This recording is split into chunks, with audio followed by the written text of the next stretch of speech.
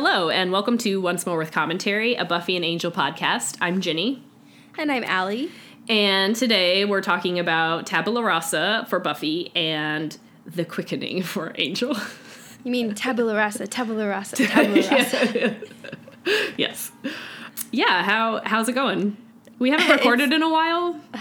Yeah. I gotta get my, sea legs back. Been like a month, I think, since we recorded. It's been a month since I've been home. So. Yeah, so that sounds right. Oh my God, that wasn't supposed to happen. I don't want to get into the boring, well, they're not really boring, but into the details. But I ended up on the road for most of the end of February and the first part of March. And some of that was planned and some of it wasn't. So, yeah. You were like, earlier, you're like, what day is it? I was like, what day is it? I don't know. Yeah, who knows? The only reason I know is because it's St. Patrick's Day while we're recording this. Oh, right. So. Yes.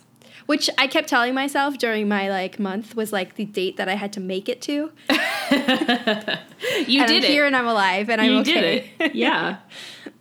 Hey. But that means that yesterday was your birthday. That's true. Yeah. How did it go? It was great. We went to dinner. No, let me back up.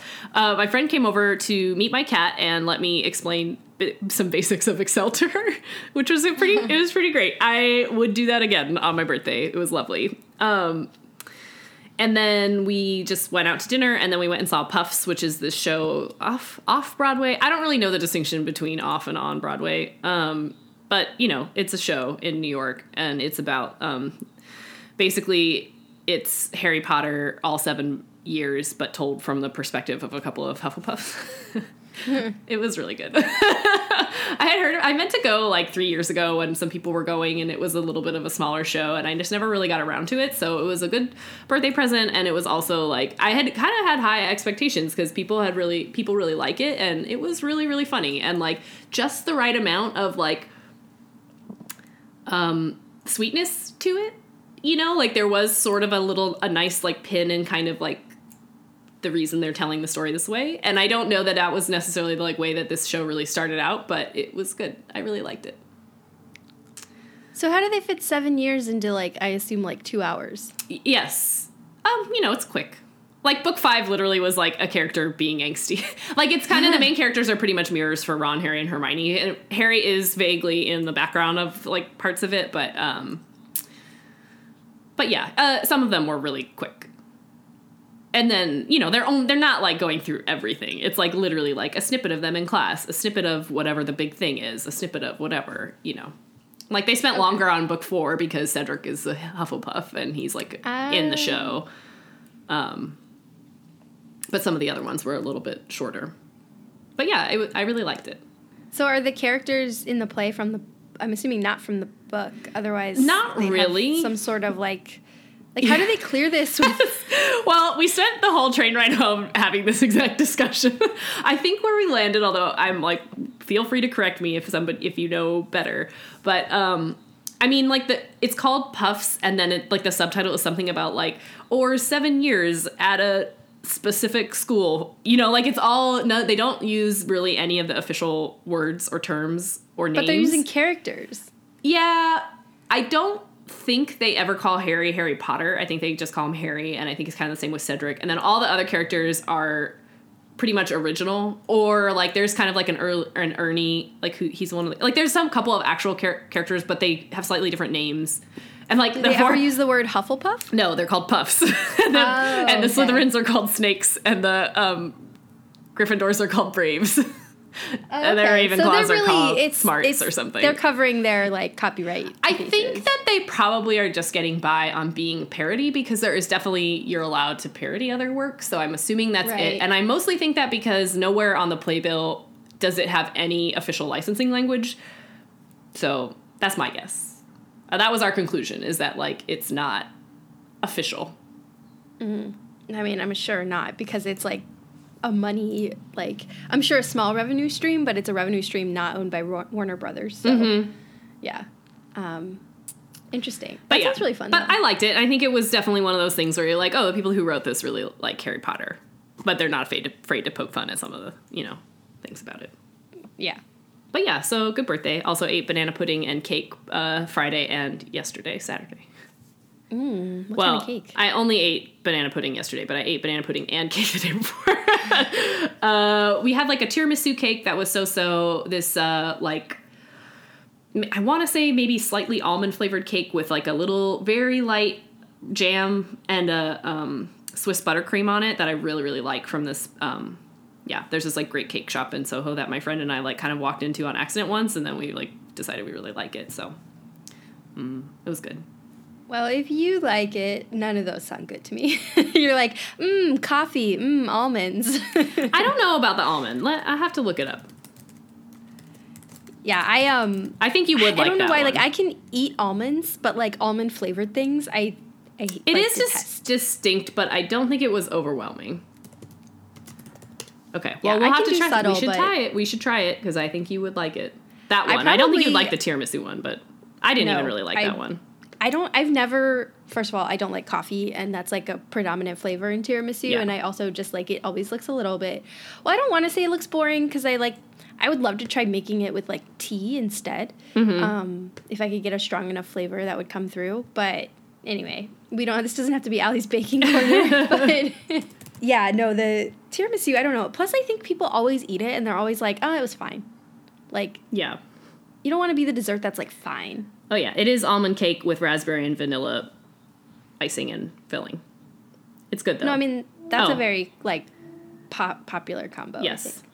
Okay. Well, I'm just glad that I could identify the flavors because I didn't remember what it was. Okay. Anyway, so cake, Good job. pudding, puffs was good.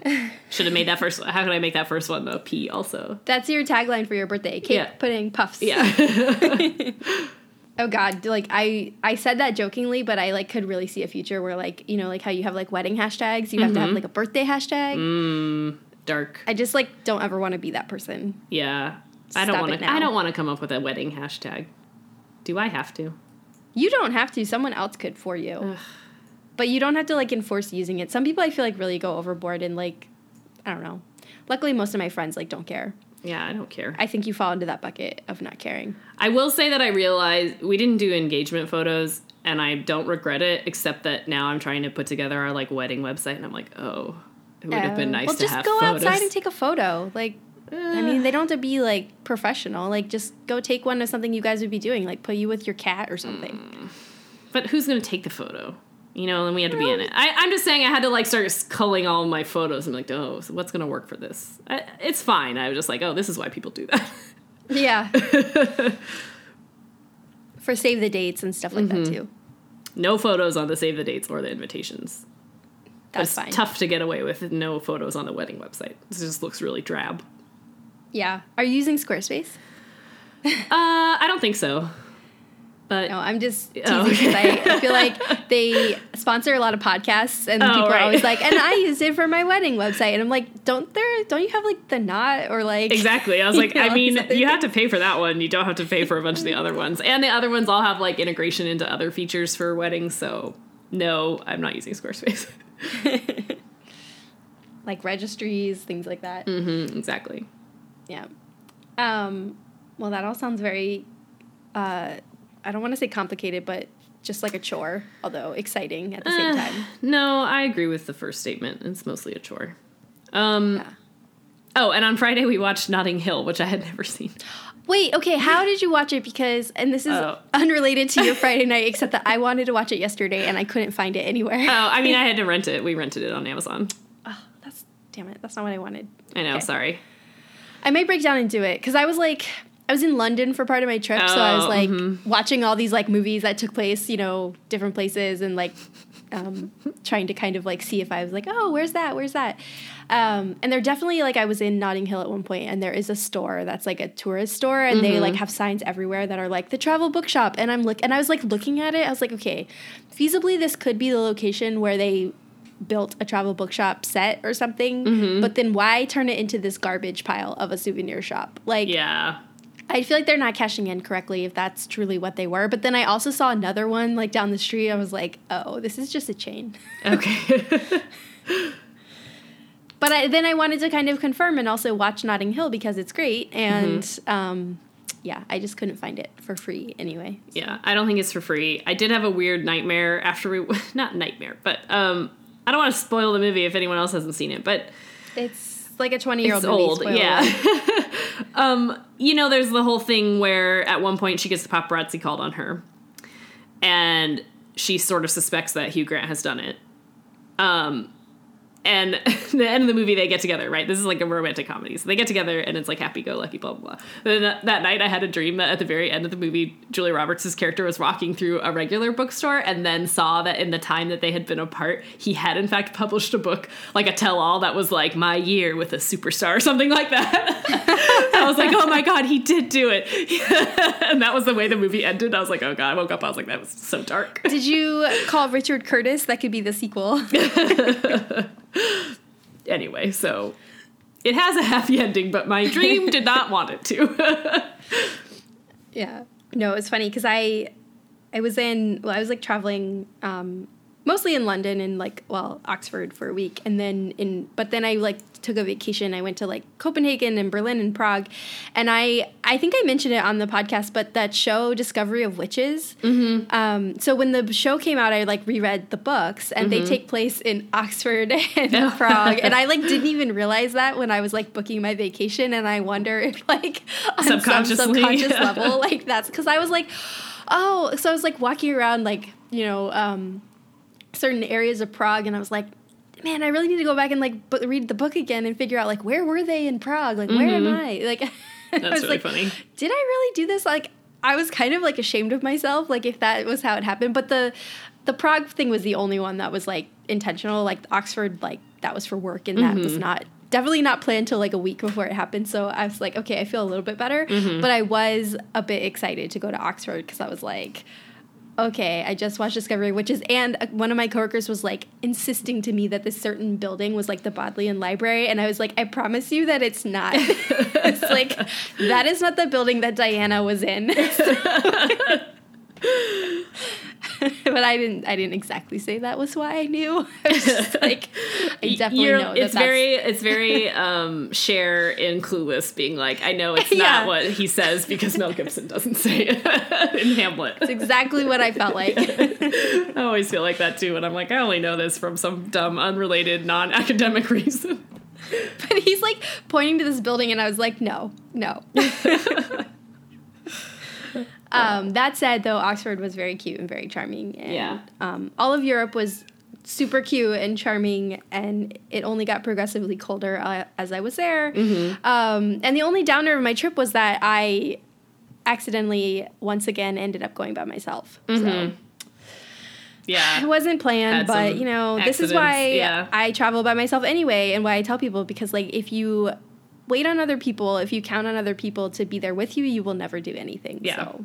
That's true. And she had good reasons, my friend, for not showing up, but it was a bit last minute and surprising, and I was just like, okay. I've already been on my own for a week in London, like, oh no. So my mom showed up in Berlin, and I was like, hello, hi. A human. Company. She was a little bit, I think, taken aback. I was like so happy to see her.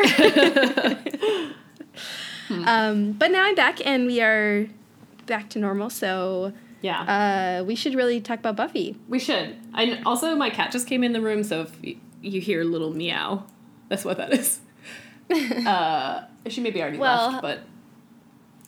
That's okay. Ripley can chime in. Yeah. I'm sure she has a lot of things to say about Angel. She did not watch Angel with us this morning. She's a little mad because she kind of got a lot of treats yesterday, and then today she's not getting so many.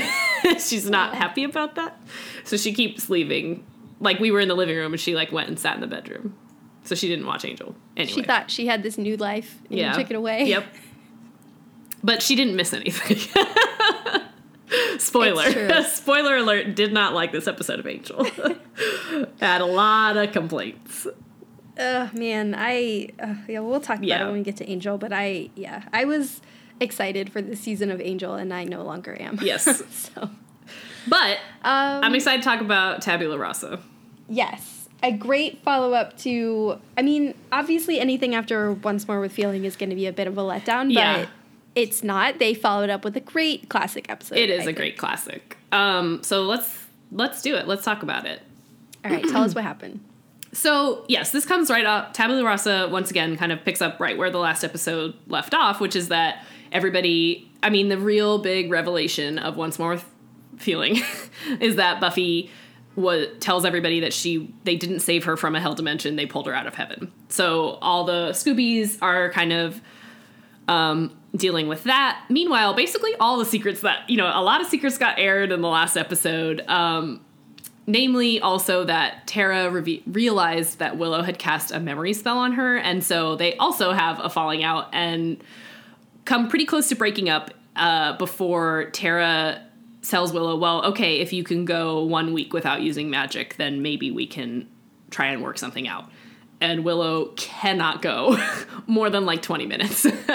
So pretty quickly, Willow also, as the Scoobies are discussing like what this revelation about Buffy, they're trying to come up with like what they should do and how they should handle it. And pretty much everybody is saying normal things. But Willow, of course, immediately is like, well, I know a spell. I know what we could do. We could just erase Buffy's memories about the time that she's set in heaven. And everybody is pretty aghast at this comment. But that doesn't stop Willow from doing it, even with the threat of Tara breaking up with her. So the long and short of it is that Willow casts a memory spell that's supposed to work on Buffy. And I think Tara also, just to make them forget the fights that they've been having and to make Buffy forget her time in heaven. And of course, something goes wrong. And so instead of fixing these specific targeted memories, Willow just casts a spell on everybody in the magic shop, which is all the Scoobies and Spike and Dawn, where they kind of get knocked out for a minute and then wake up and they don't remember who they are. So that most of the episode is everybody trying to piece together what their relationship to one another is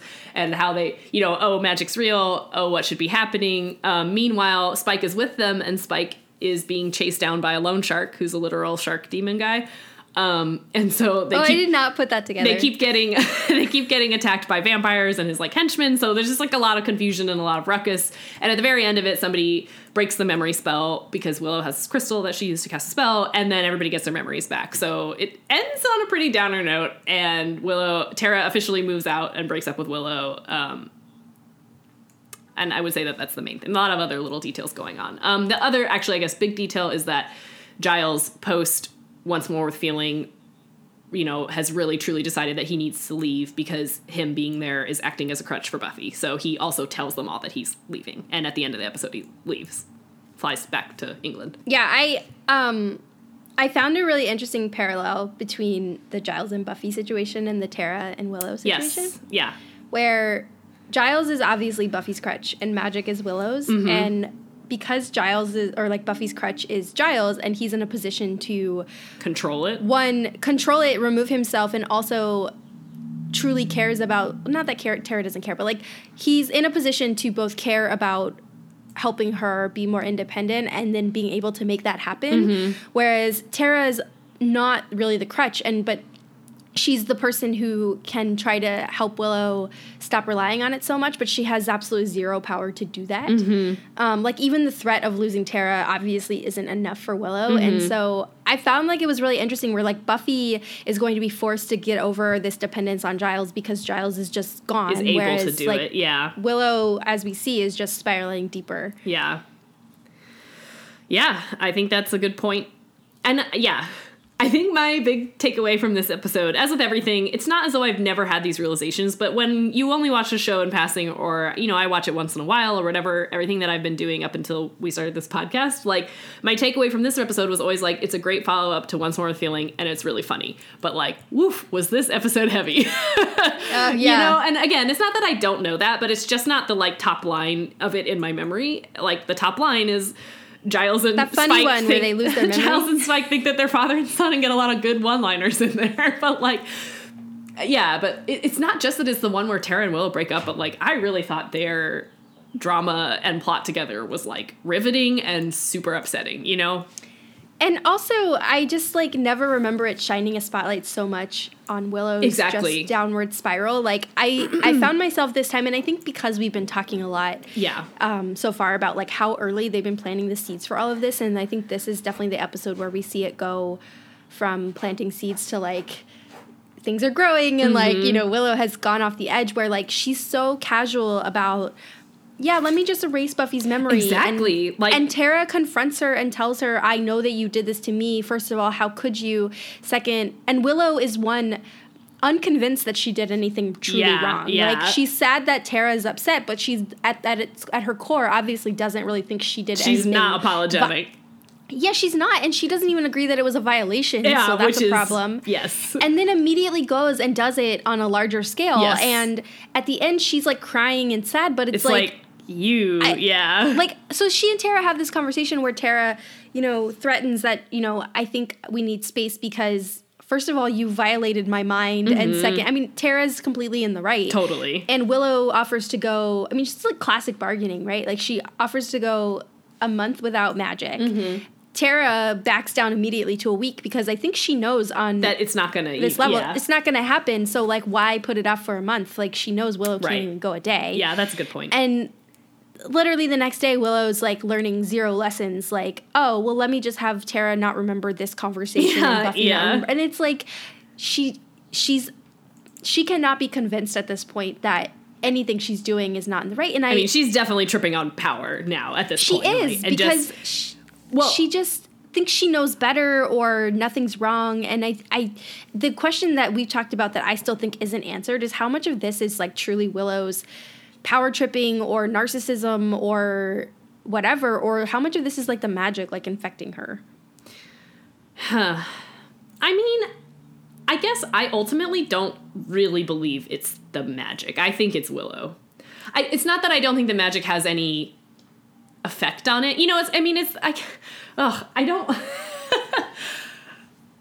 You know, they're going to make a pretty inelegant episode that alludes to this being an addiction and treated as such. And I've always kind of scoffed at that episode because it's so heavy-handed.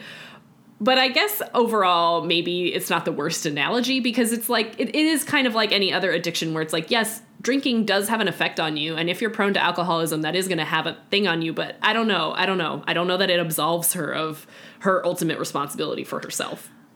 No, and I think you're right. And so I guess I'm saying I guess I'm saying from that, I draw the conclusion that it's not as though the magic ultimately has done something to her that she can't control. I think she's just fallen under. Yes, I think it's her. No, I came to the same conclusion because this is where you really have to confront this idea of like Willow as villain because why does Tara even have to point out to her that violating someone else's memory, or especially Tara who has this history with Glory, and Willow doesn't even consider it. And you know, these conversations she's had with Giles, with Tara, like nothing's getting through to her, and it's like we're not seeing any evidence that, I mean, maybe she is a bit tainted by the magic. I mean, we see her later, like, there is some sort of darkness there. But, like, clearly a lot of it is Willow just doesn't see anything wrong with this. But then on the flip side, like, this addiction analogy, I agree with you. There's an episode coming that is a bit, like, you know, hitting the nail on the head, like, just over and over and over. But, like, this episode, I thought, did it in a very subtle way where Willow's behavior sells that so much more to me. Like her immediately going, what? No, I'm fine. See, I don't even need it. I can go a month without it. Like, it was like classic, like, I don't need to drink. I could go, however long you want without a drink. And it's like, it just, that to me is a much more subtle, like, parallel. Yeah, I agree. The other thing that I really think comes out of that conversation, or I guess what I mean to say is like the line that really, really guts me is when Tara says, you're fixing everything to your liking, including me. And I think that is the moment where I'm like, yep, you killed it. Like this whole, all of the, like, I don't know. I just think it's such a good line and it's such a good observation. And also like Tara, you know, Amber Benson, I think was pretty weak in season 4 as an actress on the whole. Like I still liked her, but we talked about it a few times then, but like she's really come around, you know, like her in this episode, like she really took the cake, I think. But yeah, like her saying that and Willow, even that line not penetrating for Willow, I think really just is the real proof that like this is not just the magic. Willow has lost sight of something and she is turned a corner. You know, for someone to say something like that to you and you to still not even take the time to really consider it is like, that is bad. Yeah, because I think we've talked about before how Willow's using magic as like an emotional shortcut. Right. But the reason that doesn't work is because emotion, especially in a relationship, it's not just you. Right. Like there's another party and Willow's just trying to mold it to like You know, in what's some ways, she's a easiest. lot like Warren, where Yeah. she's trying to build this partner, ironically. Yeah. She's trying, Oh my God. She's trying to build this partner who conforms to what she wants and does what she wants, and she's using magic to do it instead of, like, robotics. Right. But the end result of a Tara with her memory wiped is just a robot Tara who only loves Willow. Totally. Doesn't have wants and needs and, like, concerns of her own. Man, did they do that on purpose? I don't know. Did they mean to parallel Warren and Willow so well? Oh, I both don't their know, names start with because- W's. Is that another clue? Man, no. This just I think occurred that to was, me. No, but I totally think you're right. That, and if anything, again, it really is putting a really nice undercurrent to her villainy in here, that, like, it's so easy to look at Warren and understand it pretty clearly that, like, he is a bad person, and I have no problem believing that he's going to make the turn into supervillain. Whereas with Willow, it's like, man, it's all the same bones are there. I mean, the difference being that we've just spent so much more time with Willow when she's not doing these things. So it's like, I understand everybody's hesitancy to, like, believe it or to want it, but it is there. Well, and it's also easy to point to Warren and say misogyny, and, like, that's the answer. Right, but right. if you look at them, they're, like, his misogyny and her treatment of Tara are rooted in the same thing. Like, they're frustrated that they don't get what they want, Right. and they're not considering what other people might want. Yeah. Woof. Yeah, I know. I just was like, whew. Well, maybe let's talk about the lighter elements of this episode. We will have a lot of time to talk about. Yes. And not Willow. because I don't think we could go on for a while more about this stuff, but I just don't want to I don't want to disservice the great comedy gold that is in this episode. I mean, starting off with the lone shark who's a shark. Okay, so you said that, Yeah. and I had not made that connection. And I mean that once again, we just get this kind of payoff of this, like, really ridiculous life that the demons in Sunnydale are leaving. That, like, they are terrible, and it is cruel that they are trading in kittens, but it's also just so silly that, you know, what Spike owes him is a bunch of Siamese kittens, and that the loan shark guy is like, I don't remember what his real name is, so I'm just gonna keep calling him that. That he says, Spike, like, asks him for more time or something, and he's like, time is what turns kittens into cats. So I was like, that's just such a funny thing to say. Oh, man. Yeah. Yeah. I mean, so, like, right off the bat, there's kind of this just, like, silly trappings as to why they're getting beaten up by vampires, you know, in the middle and the end of this episode. But I appreciate, too, that, like, it's a nice balance between, like, the really, really heavy emotional stuff. We don't need a really bad demon. You know, this guy is, like, ultimately, it's not that he's not threatening, but, like, you know, they don't even really beat him in the end. They do sort of beat his henchmen, but he kind of just is like, whatever, fine. You know, like, he's not a really terrifying villain for them. No, But I think it kept works thinking, like, someone because- needs to just punch that guy in the gills. Yeah. But I think it works for this episode, is that, like, we don't need some heavier theme around it because the rest of what's going on is so dark that it's, like, nice to kind of have this lighter demon, this lighter kind of conflict, and then kind of go from there. Yeah. Also, The little moments that we get from the memory loss are just gold. Exactly. So who is your favorite pairing in this post-memory lost world? I think Anya and Giles. Okay. Because I love that moment where Anya's like, oh, it's cool, we're engaged. And she, like, shows him the ring, and Giles, like, proudly adjusts his tie. He's like, oh. I agree that it's a toss-up between Anya and Giles and Spike, because their whole thing is just Well, we'll just call them their little family unit. Their little family unit of, Spike, Giles' son, as he's about to marry a much younger woman that Spike resents. And also he's been named Randy Giles. He's wearing this ridiculous tweed outfit. And also, like, I think, you know, once again, this is, like, the mechanics of this memory loss are, like, let's not get into it because it's really probably not going to make sense if we, like, look too closely at it. But, like, Spike sitting there not realizing that he's British until he just, like, says a series of, like, blimey bollocks, and it's like bloody. I'm like, oh, I'm British too. You know, like, I'm willing to overlook the specifics because it's really not important, you know. Yeah. No, but I love this little encapsulation of, like, this dysfunctional family. Like, Spike calls Anya his tardy stepmom. And then she's like, tardy? So implying, one, that, like, Giles waited too long to remarry, and also that he did it with a woman half his age. Yeah. And then how their relationship immediately devolves into, like, dysfunctional as well, while they're trying to like figure out the magic bunnies, and then Giles is like finds the plane ticket, and he's like, no wonder I'm leaving you. Totally. Yeah, I have to say, I think the one that works the worst, oddly my least favorite, was Dawn and Buffy. I think it was something about the way both of them played it, was like they were both like oddly meek in a way that they never are, and it was just annoying. I was like, move along. Like Buffy and Spike palling around and like fighting demons together was like, I was in for that. I was in for everything else, but like Dawn and Buffy was like, I appreciate that you're trying to make this point. It's not working. Yeah, also their immediate assumption that they're sisters didn't really work for me, because I don't know why they would even have that like bickering relationship without any memory of this is where, yes, let's not ask those questions. Sorry, going too deep. I think, but what I do also, I like, but it is also a nitpick about this episode, is that what's cool is, so they don't know who they are. Over the course of the episode, Buffy realizes basically that she's superhuman, and she gets to have this kind of fun realization that like, I'm a superhero. I'm clearly built to kill these things that are monsters.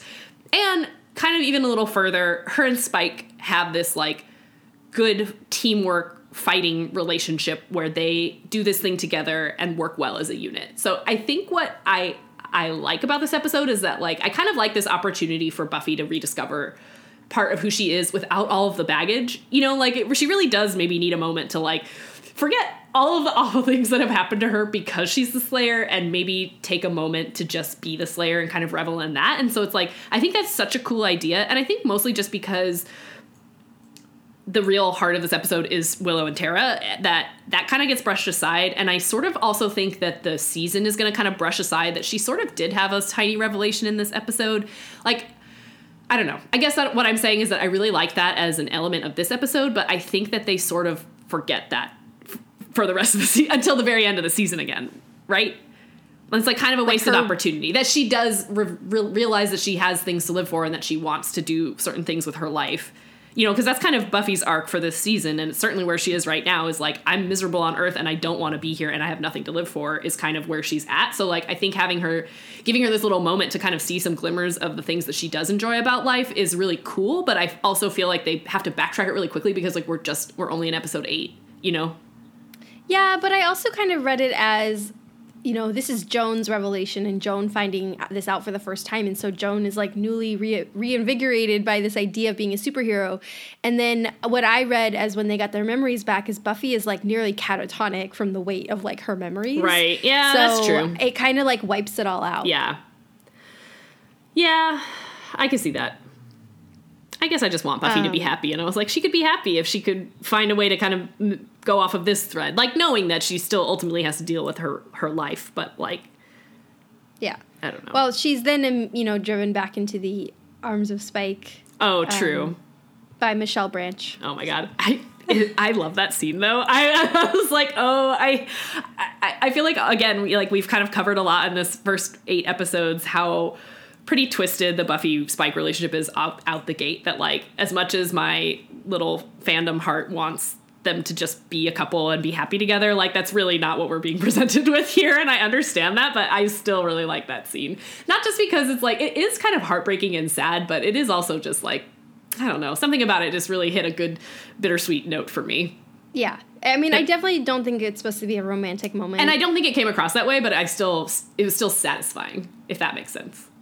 No, it definitely was. And also, I was laughing because nothing to me screamed the year of this episode more than like the extended like Michelle Branch appearance of like her entire song. Yes. Like that was clearly some promo thing built into the network. I know. Like, because usually the Bronze, like, it's like these unknown indie acts and they play like a bit of a song. This was like the full song. Mm-hmm. And at a time where like people definitely would have been like, oh, that's Michelle Branch. Yeah. Like, it's so funny, too, though, because I said that to Alex. I was like, oh, Michelle Branch. And he was like, who? And I was like, I give up. You're hopeless sometimes. Yeah, explain to you who Michelle Branch is if you don't already know. But for me, it was like an unintended, like, extra comedy layer. Yeah. I mean, it's effective. Like, her song is, like, I guess, a bit heavy-handed for the scene. No, but I'm totally with yeah. you. I was like, you know what? This is really on the nose, but I really like it. It's a nice, it's a nice song, maybe. I don't know. Not when she sing. I think she might have been singing it live, and I was like, oh, okay. Yeah. But yeah, like anyway. Heavy-handed that they're saying goodbye to you as Tara packs up her bag or box and leaves the house. But it is maybe just because it's a nostalgic song. Also, I think it did make me feel that moment a little harder. Like, I would say that this is cheesy, but it's really making me think back to my life as a younger person and get sad about that. Well, I guess I don't know. Do we put a pin in this? Yeah, I mean, is there anything else that we didn't cover? I don't know. I don't think so. I think we covered the main parts. I guess my last comment is just that I do think, again, kind of why some of this comedy works really well and why this was kind of a fun episode and the main meat of it is because of this, like, construct that they have where nobody remembers who they are. We do get to see people interact in ways that they don't, like, we got to see different pairings than we normally do. Like, Giles really hates Spike, so they pretty much never talk. And every time that they have in the past, it's also been super entertaining and great. So, like, I do think that this was, like, a really clever device. Like, sometimes it's like you see the strings and you're like, stop trying to force all this stuff to happen. But this was, like, I think a nice plot turn where it's like, we came up with this idea and then we got to pair off all these characters that we don't always see together. And I think that just worked really well. Yeah, but also that, like, Giles and Spike get to interact in a way they don't usually. Exactly. Except their relationship still becomes, like contentious. Yeah. Yes, agreed. But yeah, okay. No, I think that's everything I have to say. Like, I do think it's neat that everybody, I'm sure this was intentional, but even without their memories, kind of slips back into, like, exactly. their, like, correct state. Like, Willow thinking she's with Xander, but then obviously being attracted to Tara. And giving us a throwback line. I think I'm kind of gay is also the thing that she said in season 2 or 3. That's right. But yeah, no, exactly. I agree that it's fun to kind of see everybody come back to who they really are. And I think that's kind of a nice, it's like a nice little comment that, like, your identity is not only one thing. Although, well, again, let's not examine that too far. Yeah. I mean, in the end, Willow is crying and I don't care. So it's true. She really, I really flew off the handle on her. It's the first time in the history of the show where Allison Hannigan is doing some great crying work, and I'm just like, nah. No, I was going to say the same thing. You're totally right. It was still great, Allison Hannigan crying, but in context was like, I am steel to you now. I don't care. Like, good for you. Yeah. Go cry. She was so awful in this episode. And, like, also, like, if I thought her crying was in any way, like, not just about the fact that Tara left her and that she felt bad for what she'd done, then I might feel bad, but she doesn't have any remorse. No. So. Agreed. All right. Okay. Ready, Randy? I'm ready. Did you call me Randy? I did. Oh, why not just name me Horny Giles? Okay. I just decided I'm Joan. Okay, so tell me. Oh, I'm sorry. Really quickly, the other I think could have gone the wrong way, but landed for me as a good joke was as Spike is realizing that he's a vampire and that he's fighting with the good guys, and then he's like, "I help the helpless. I'm a devil with a soul, or I mean a vampire with a soul." I was like, that worked. I thought it was hilarious. I'm a noble vampire. Okay, now tell us about the real quote-unquote noble vampire. Okay, so we have quickening, and I apologize, but I am not going to do a good job with the details here, so just high level. Obviously, Darla is still with the team and very heavily pregnant and now going into labor, and so everyone's trying to figure out, one, what is this baby, why is this baby, and how is this baby, including now, unfortunately, because of some surveillance cameras from Gavin Park, Wolfram and Hart knows about this as well. They're a bit taken aback, though, because one, vampire pregnancy, and also none of their psychics on payroll seem to have predicted this. Mm-hmm. And so the poor psychics are getting, assassinated one by one as they can't really explain themselves, but also Wolfram and Hart and their various resources are now working overtime to try to figure out what's going on, and also, of course, plan to kidnap the child and mother for their own purposes, namely, it sounds like dissection. Mm-hmm.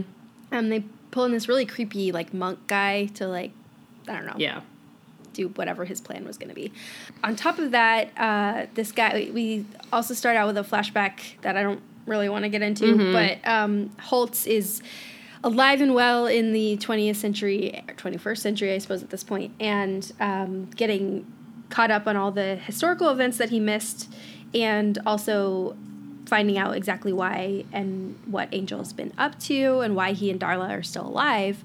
And so he's not aware of the baby or anything like that, but he's on the hunt for Angel, takes out pretty much the entire Wolfram and Hart team, so we know that he's a formidable foe for Angel, or Angelus, as he would prefer to call him, and then we end the episode with him and Angel meeting for the first time. In 200 after all years, these years. Yeah. But in the meantime, they have taken Darla for a ultrasound and realize that the baby is human and also a boy. So Angel's all, I'm going to have a son.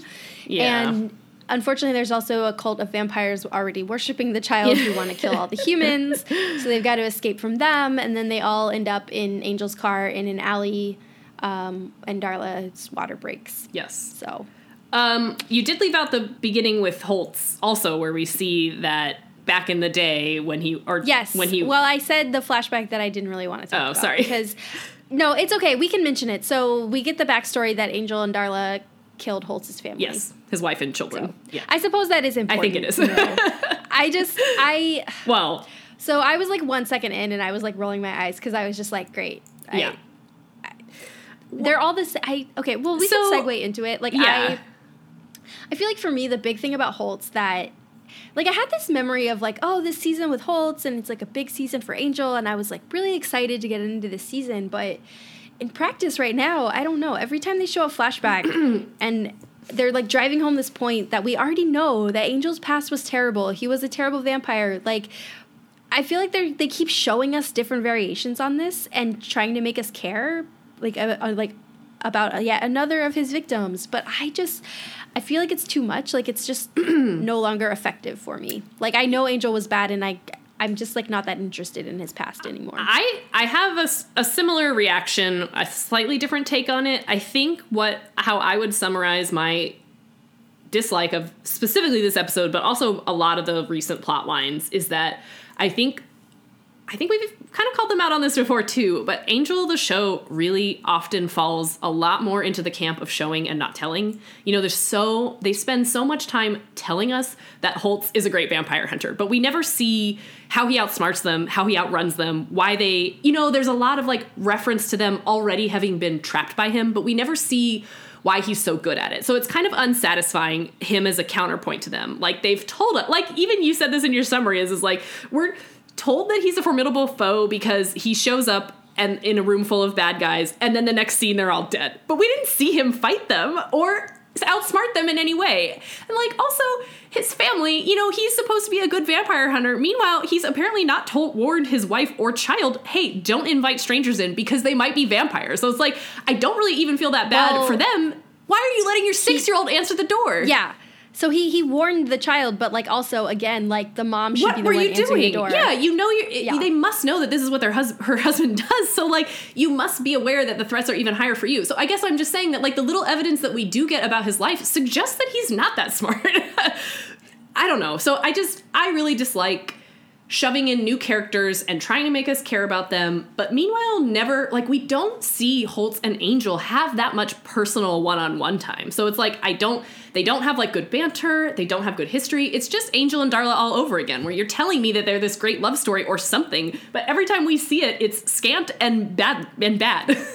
So it just feels like that why again. Why not take the flashbacks and show us more about Holtz and his, like, how he, like, how is did he doing become this a vampire instead hunter? of, like, yet another scene where Darla and Angel are, like, eating children. Agreed. Okay. Agreed. Like, and I think that's why I get bored, because I'm like, I've seen this, I don't care. Like, yes, I know Darla's bad, Angel's good. Okay, move on. And the same thing that Angel had for a while veered away from, and I think to the show's, betterment, is that now, once again, they're kind of falling back on this great prophecy. There's all these fates that I have a lot of complaints about the way they're using the word and term fate. Also, like, they just are telling us that everybody here is part of something bigger. Therefore, we should care about it. And I'm like, but the guy who's telling us this only seen him once before, don't really care who he is. Like, I think it is a more obvious storyline, but I think it would have been more effective to just say, to show us why Holtz got into vampire hunting, to show that he outsmarted them a few times and was formidable, and then to have them kill his family and for him to wait 200 years to get vengeance on them. I kind of like that. You know, like, they're about to have a son and he's going to get to try and kill him. I think that's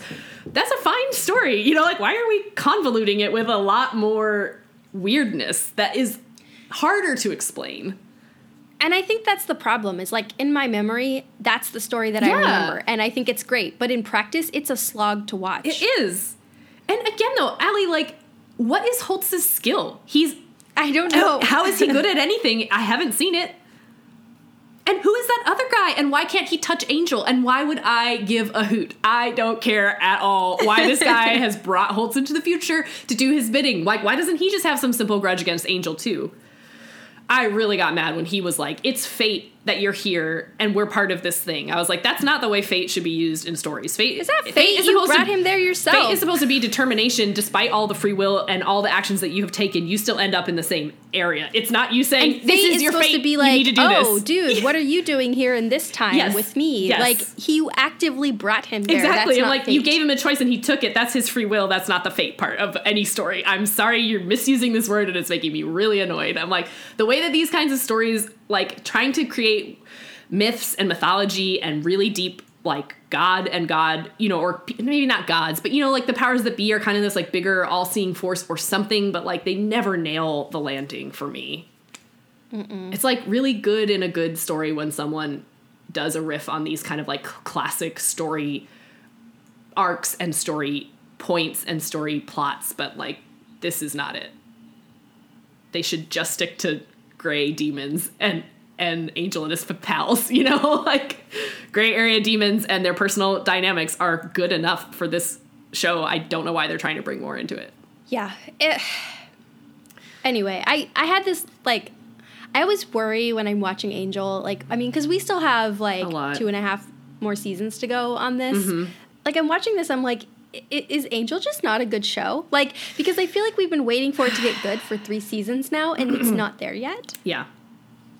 And it has its moments. Like, yes. You know, I think the end of the last season, we were like, wow, this is great. I love watching it and enjoying the episodes. And we've had some good ones this season, too. But overall, I feel like I'm judging it on, like, a C, right? Yeah, like, I agree. Maybe you're average, but, I like, agree. You're not anything special. And I mean, and then we just watched this episode of Buffy where they're nailing everything. Yeah. And I'm like, how can you not translate those skills to this other show? And this is in the season of Buffy that people hate, you know, like, this is their worst stuff in some ways, you know, like, for Buffy to still be able to pull out something, it's just so much tighter, I guess, is what I always kind of think about when we're comparing these two. And it does kind of maybe do Angel disservice that we watch them back to back because, yes, like, maybe you don't like all the choices that they make in Buffy. Maybe you don't like some of the storylines, but ultimately, for the most part, especially everything post, like, second half of season 2 of what we've watched, everything in Buffy is tightly plotted in a way that is coherent. You know, it's like we're never off on these weird tangents where we just have to stop and say, like, hold on,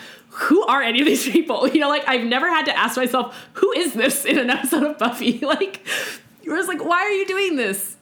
I think that they're still trying so hard to make Angel a different show than Buffy that they're not leaning into the ultimate thing that Joss Whedon and his shows are good at is personal dynamics and banter. So, like, I don't care if that's something that they're also doing in Buffy. It just needs slightly different trappings for that to still be fun. These are still different characters who have totally different motives and different pasts. So, like, even just doing that same thing with new characters is still fun to watch because they're different people. But I think maybe that's the problem. They're trying to apply this formula to a set of characters that they set up incorrectly for that to work. Because, like, if your main character is, like, a stick in the mud, then how are you ever supposed to, like, establish that kind of rapport? And, like, we've talked about how it works better when, like, the larger ensemble can really be a bigger part of it. But then they keep forgetting that and then trying to refocus on Angel. And Angel is the least interesting part of his own show. And, like, honestly, after a few episodes, this whole vampire with a soul thing is not that interesting. And it's really not that, like, it's not that rich of a vein of stories to tap. It was more interesting when he was the forbidden love for the Slayer. Like, that's a cooler story than Vampire with a Soul. That was just a means to get him there. I don't know if he was really enough to build a show around. And so I think where they're getting around that is they're doing things like this ensemble that they've created. Yes. They're expanding this universe of demons and evil and all that. And like even Wolfram and Hart on occasion like adds to that. But like they're not focusing on the right things. They keep trying to bring it back to Angel, and Angel is just not that interesting. But I think also they're just not focusing. They're just not focused. They never know what is the story that they're trying to tell here, because they go from one thing to another. Like literally 2 episodes ago, we had Angel and Cordelia's romance blossoming, and that was, I think, really good point that they can do something with Angel, which is bring him out of his shell with a character who's totally his opposite personality wise, and then like us getting to watch that and be like, man, that is fun. I love watching that. And then to literally the next episode be like, and now she hates him, so forget about that for, I don't know, 5 more episodes or whatever. I don't know when it comes back, right? But like it's just like they go down a path that is fulfilling. They have this whole great thing with Fred and her relationship to everybody, and then they just immediately draw the focus back off of that. It's not about the group anymore, it's about Angel. But like, yes, you're right, but it's just like they're all over the place. Also, this whole thing of, like, Fred giving away that the baby... I know! ...couldn't be... I'm like, Fred's not that stupid. Also, since when do vampires have super... I mean, I guess I believe it, but it's just like, yeah, that was, like, such a bad line. Don't you remember? I think we've always known their hearing is good, but, like, Fred wouldn't forget that, I don't think. I agree. Okay, do we have to say, like, one nice thing about the episode now?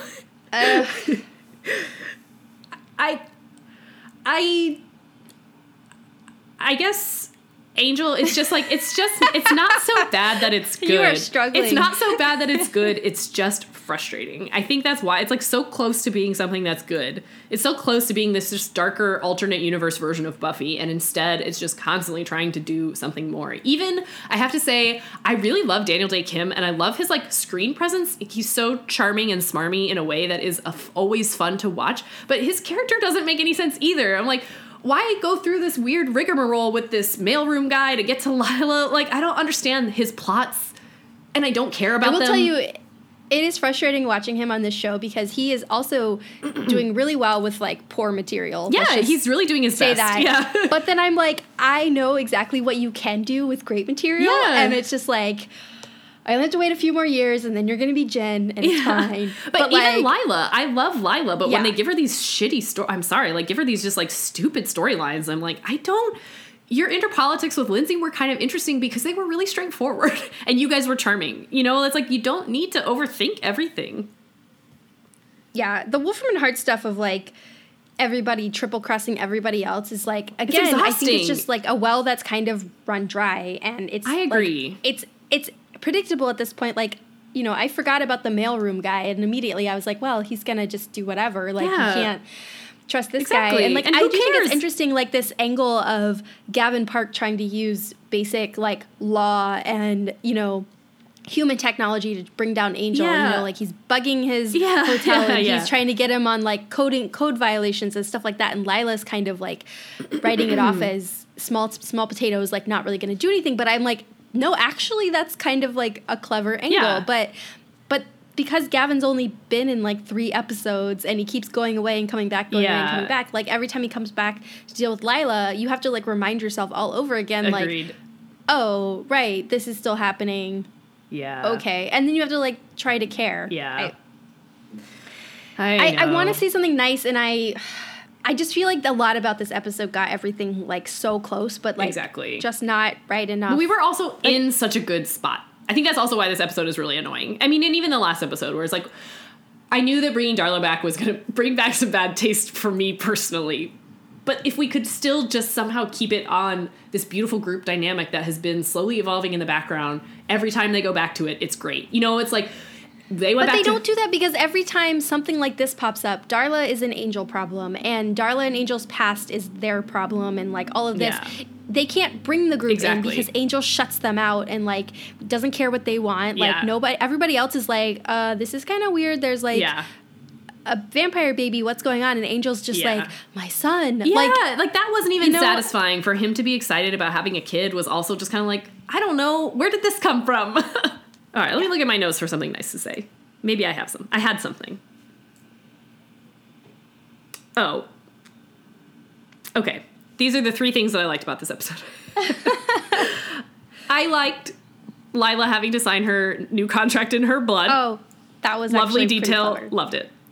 I liked that they called in a guy who was the leading expert on paranormal obstetrics. That's just a fun line. That's a fun turn of phrase. I like knowing that in this weird, dark world, these offshoots of everything normal has kind of a, like, bizarro version of it, right? Like, he's also, we realized the way he became an expert on paranormal obstetrics was not necessarily by having the baby come to term. Right. But, like, I was like, oh, that's a cool, like, that's a side character that I don't mind introducing because he just needs one sentence of introduction. I don't have to care about him, and he's just like a fun flavor for the thing. Whereas, like, yes, okay, I won't get into the things I don't like. Okay, last thing that I like. Oh, also one more note on that guy. I love the reveal at the very end when he's dead that he had, like, bird feet. Oh, I didn't see that.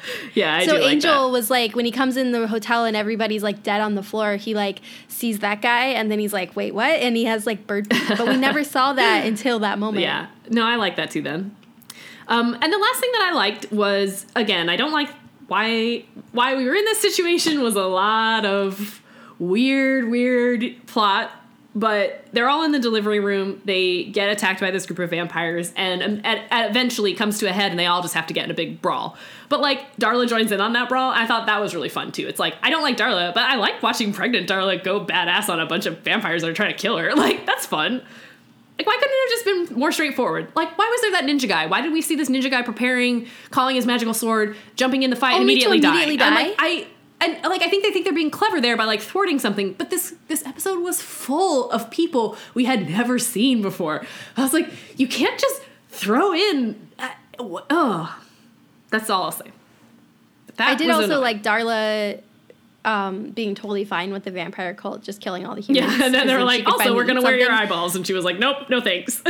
Yeah, like, she was like, until it was also a threat to her, like, I was like, this is totally consistent with Darla. Agreed. She would be totally fine with all of this. And that's, like, a nice little note. But, like, that's the thing, focusing on the, like, character and all of that. And there just wasn't enough of that. Yeah. Focus on the characters as they've been established. Throw in side characters because they're going to add to your main characters, not because they're just going to be some weird distraction that, like, makes you feel clever because, like, haha, you thought this ninja was important, and it turns out he's nobody. Like, well, what really annoyed me about him was we spent way too much time with him. He had, like a full minute and a half of screen time. Like, why?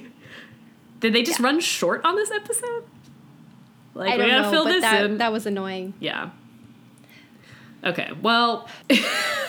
I don't have anything else. Needed more Gunn, needed more Wesley, needed more Cordelia, needed more Fred.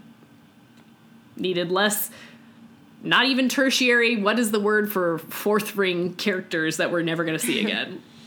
Needed less flashback. Needed less flashback. Or needed a more interesting vein for flashbacks. Agreed. Like, who the hell is Holtz? Why are we not seeing him in his personal life? It would have been great to see him before he became a vampire hunter. I'm assuming he had some sort of bad run-in with vampires that, like, led him down this dark path, you know? Well, so here's the thing, because it makes sense that he's out to get Angel because Angel killed his family, but we don't see him before that part. Why is he hunting Angel and Darla? Why is he vested in killing vampires? Yeah. I don't know. Why are they so afraid of him? Yeah. Okay. All right. Well, next time we've got oh, right. That's what I was looking up. Smashed. Yes. Oh, we're there. Yeah, we're there. And Dad. Is it Dad? Yep. Okay. Oh no, Lullaby. Yeah. Sorry. Lullaby. She's gotta have the baby. Yeah. I was like, really? I thought it was Lullaby. Yep. Okay. Yeah. So Smashed and Lullaby. Can't say I'm much excited for either. I'm excited for Smash. I think Smashed is going to at least be a rich vein for us, if not a good episode. Yeah. And we get to see that actor again. I know. I like him. Okay. So, I'm going to be optimistic. And you know what? I'll say looking forward to Lullaby because at least we end a certain arc. So that's fine. Say goodbye to a character again. This time for real. Okay. So... in the meantime, until we get to that, do you have any pop culture? I'm assuming you must. It's been a month. Although I don't think that I have any, so. But have I watched anything new or done anything new? Oh, you know what? I don't have a pop culture, but I do think we have a pop culture thing to note and discuss. Not discuss, but just mention. I think in lieu of recommendations. Again, like, apologies because we're airing and recording in such a strange way that, like, nothing that we say is current. But... a week or a week and a half ago from when we're recording this, Luke Perry passed away. Oh my God, and I was just going to say we forgot to it was mention. really kind of, I don't know, oddly, I was a little oddly affected by it. I was pretty sad. He was really young. It kind of came out of nowhere. It doesn't, from everything that I've read, it doesn't seem like he, I don't think he was like a serious drug addict or had like a dark past. It seems like he was kind of just a really nice guy who like had a couple of iconic roles, including in Buffy the movie as Pike, kind of proto-Xander and proto-Spike. So I don't know. It was a bummer, but I think I'm happy to kind of just mention that like I have enjoyed a lot of his work. Well done, Luke Perry. It seems like you were a great guy. I'm sorry he's not going to be around more, but like way to contribute to a lot of iconic pop culture. Yeah, I mean Dylan McKay is dead. That's upsetting. It is upsetting. And Archie's also, dad. what was more upsetting was like after the fact, like reading all these Twitter feeds and like all this stuff about like just what a great guy he was and like how that was so under the radar. Yes. And even Reddit was only full of nice stories of him, and like they can always dig up something. Ian Ziering had some like post where he was like, oh, this is a picture of like we were having like a baby shower photos because his wife was pregnant, and then like Luke Perry just came over and like built them a crib or a fence or something because he was like, you need this. I was like, okay, thanks. Now I'm crying. I read a great thread Emma Caulfield put on Twitter because she was also on 90210, and like her first week on set or whatever, like Luke Perry was like, hey, how you doing? And he's like, how the bitches treating you? And she said, like, it was like her first time, like one of her first big roles, and like, she was obviously understandably nervous to step onto that set, and like he just like really tried to make her feel welcome. Yeah. Well, and like that was all the other stories that I read were a lot of people who were like PAs or like weird crew, not weird, just like side crew members, and they were just always like, oh, you always talk to us, and like said hey and like had a conversation. Like no one ever does that, which is like fair. I mean, I get it. Not everybody, it's not like you're not there working, so it's not that everybody needs to do those things. But the fact that he was like known for just being a friendly guy on set and in life, man. Okay, well, so yeah, not a pop culture recommendation, but a like little side note that like of appreciation to your work. Yeah. And I'd say definitely if you're interested in if you happen to be younger and you've never checked it out, like at least the first 3 seasons of 90210 give you a really good idea of like I watched the standard that he set for that character. I watched the first like 2 seasons several months back, and then I took a little pause, but maybe I'll go back at some point. I also had to take a pause from the OC because it just got so bad. I'll go back and finish it, but it is rough in the middle. Oh man. The second and third season are really hard to get through. Yeah. There was a lot. But I like the 4th season again. I think the first and the 4th like together are like a fun like funhouse mirror of each other. And they're just like really back to like what made that show fun to watch. The second and third season is just like Sometimes they say these things and I'm like, how did this line get through writers and opinions and then filming? Sure. Yeah. But if you get to the 4th season, then you'll get to see Fred's father. Oh, great. Woo. Yeah. Also playing the same type of character. Misha Barton was in a really, really short part of Notting Hill. I was like, you again. Oh, that's right. Stop watching this show so I wanted to see your face. I forgot she was in that. Yeah. All right. All right. Well, I think that's a good note to end on. Agreed. Yeah. You were like talking and I was like, oh my God. Yeah. I wrote a big note at the top of my... We didn't mention this. Okay. Well, all right. Let's see. What team am I on?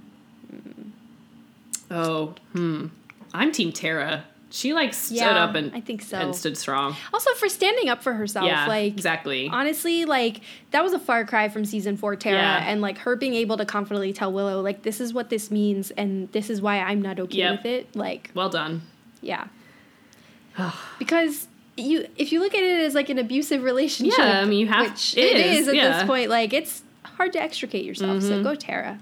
Plus, I think our opportunities for Team Tara are dwindling. So. Yeah, it's true. Yeah. Okay. All right. Well, we'll be back in the future to talk about the next 2 episodes. I think it's next now, week. once we get to this, we'll be back next week. I agree. So we're back on our normal airing schedule. Okay. All right. I'll talk to you next week. Okay.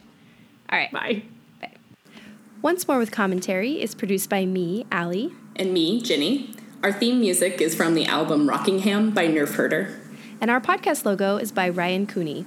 You can email us at scoobies@oncemorewithcommentary.com with any feedback, questions, comments that you have, and find us on Twitter and Instagram at OMWC Podcast. You can also find our most recent episodes and any show notes at oncemorewithcommentary.com.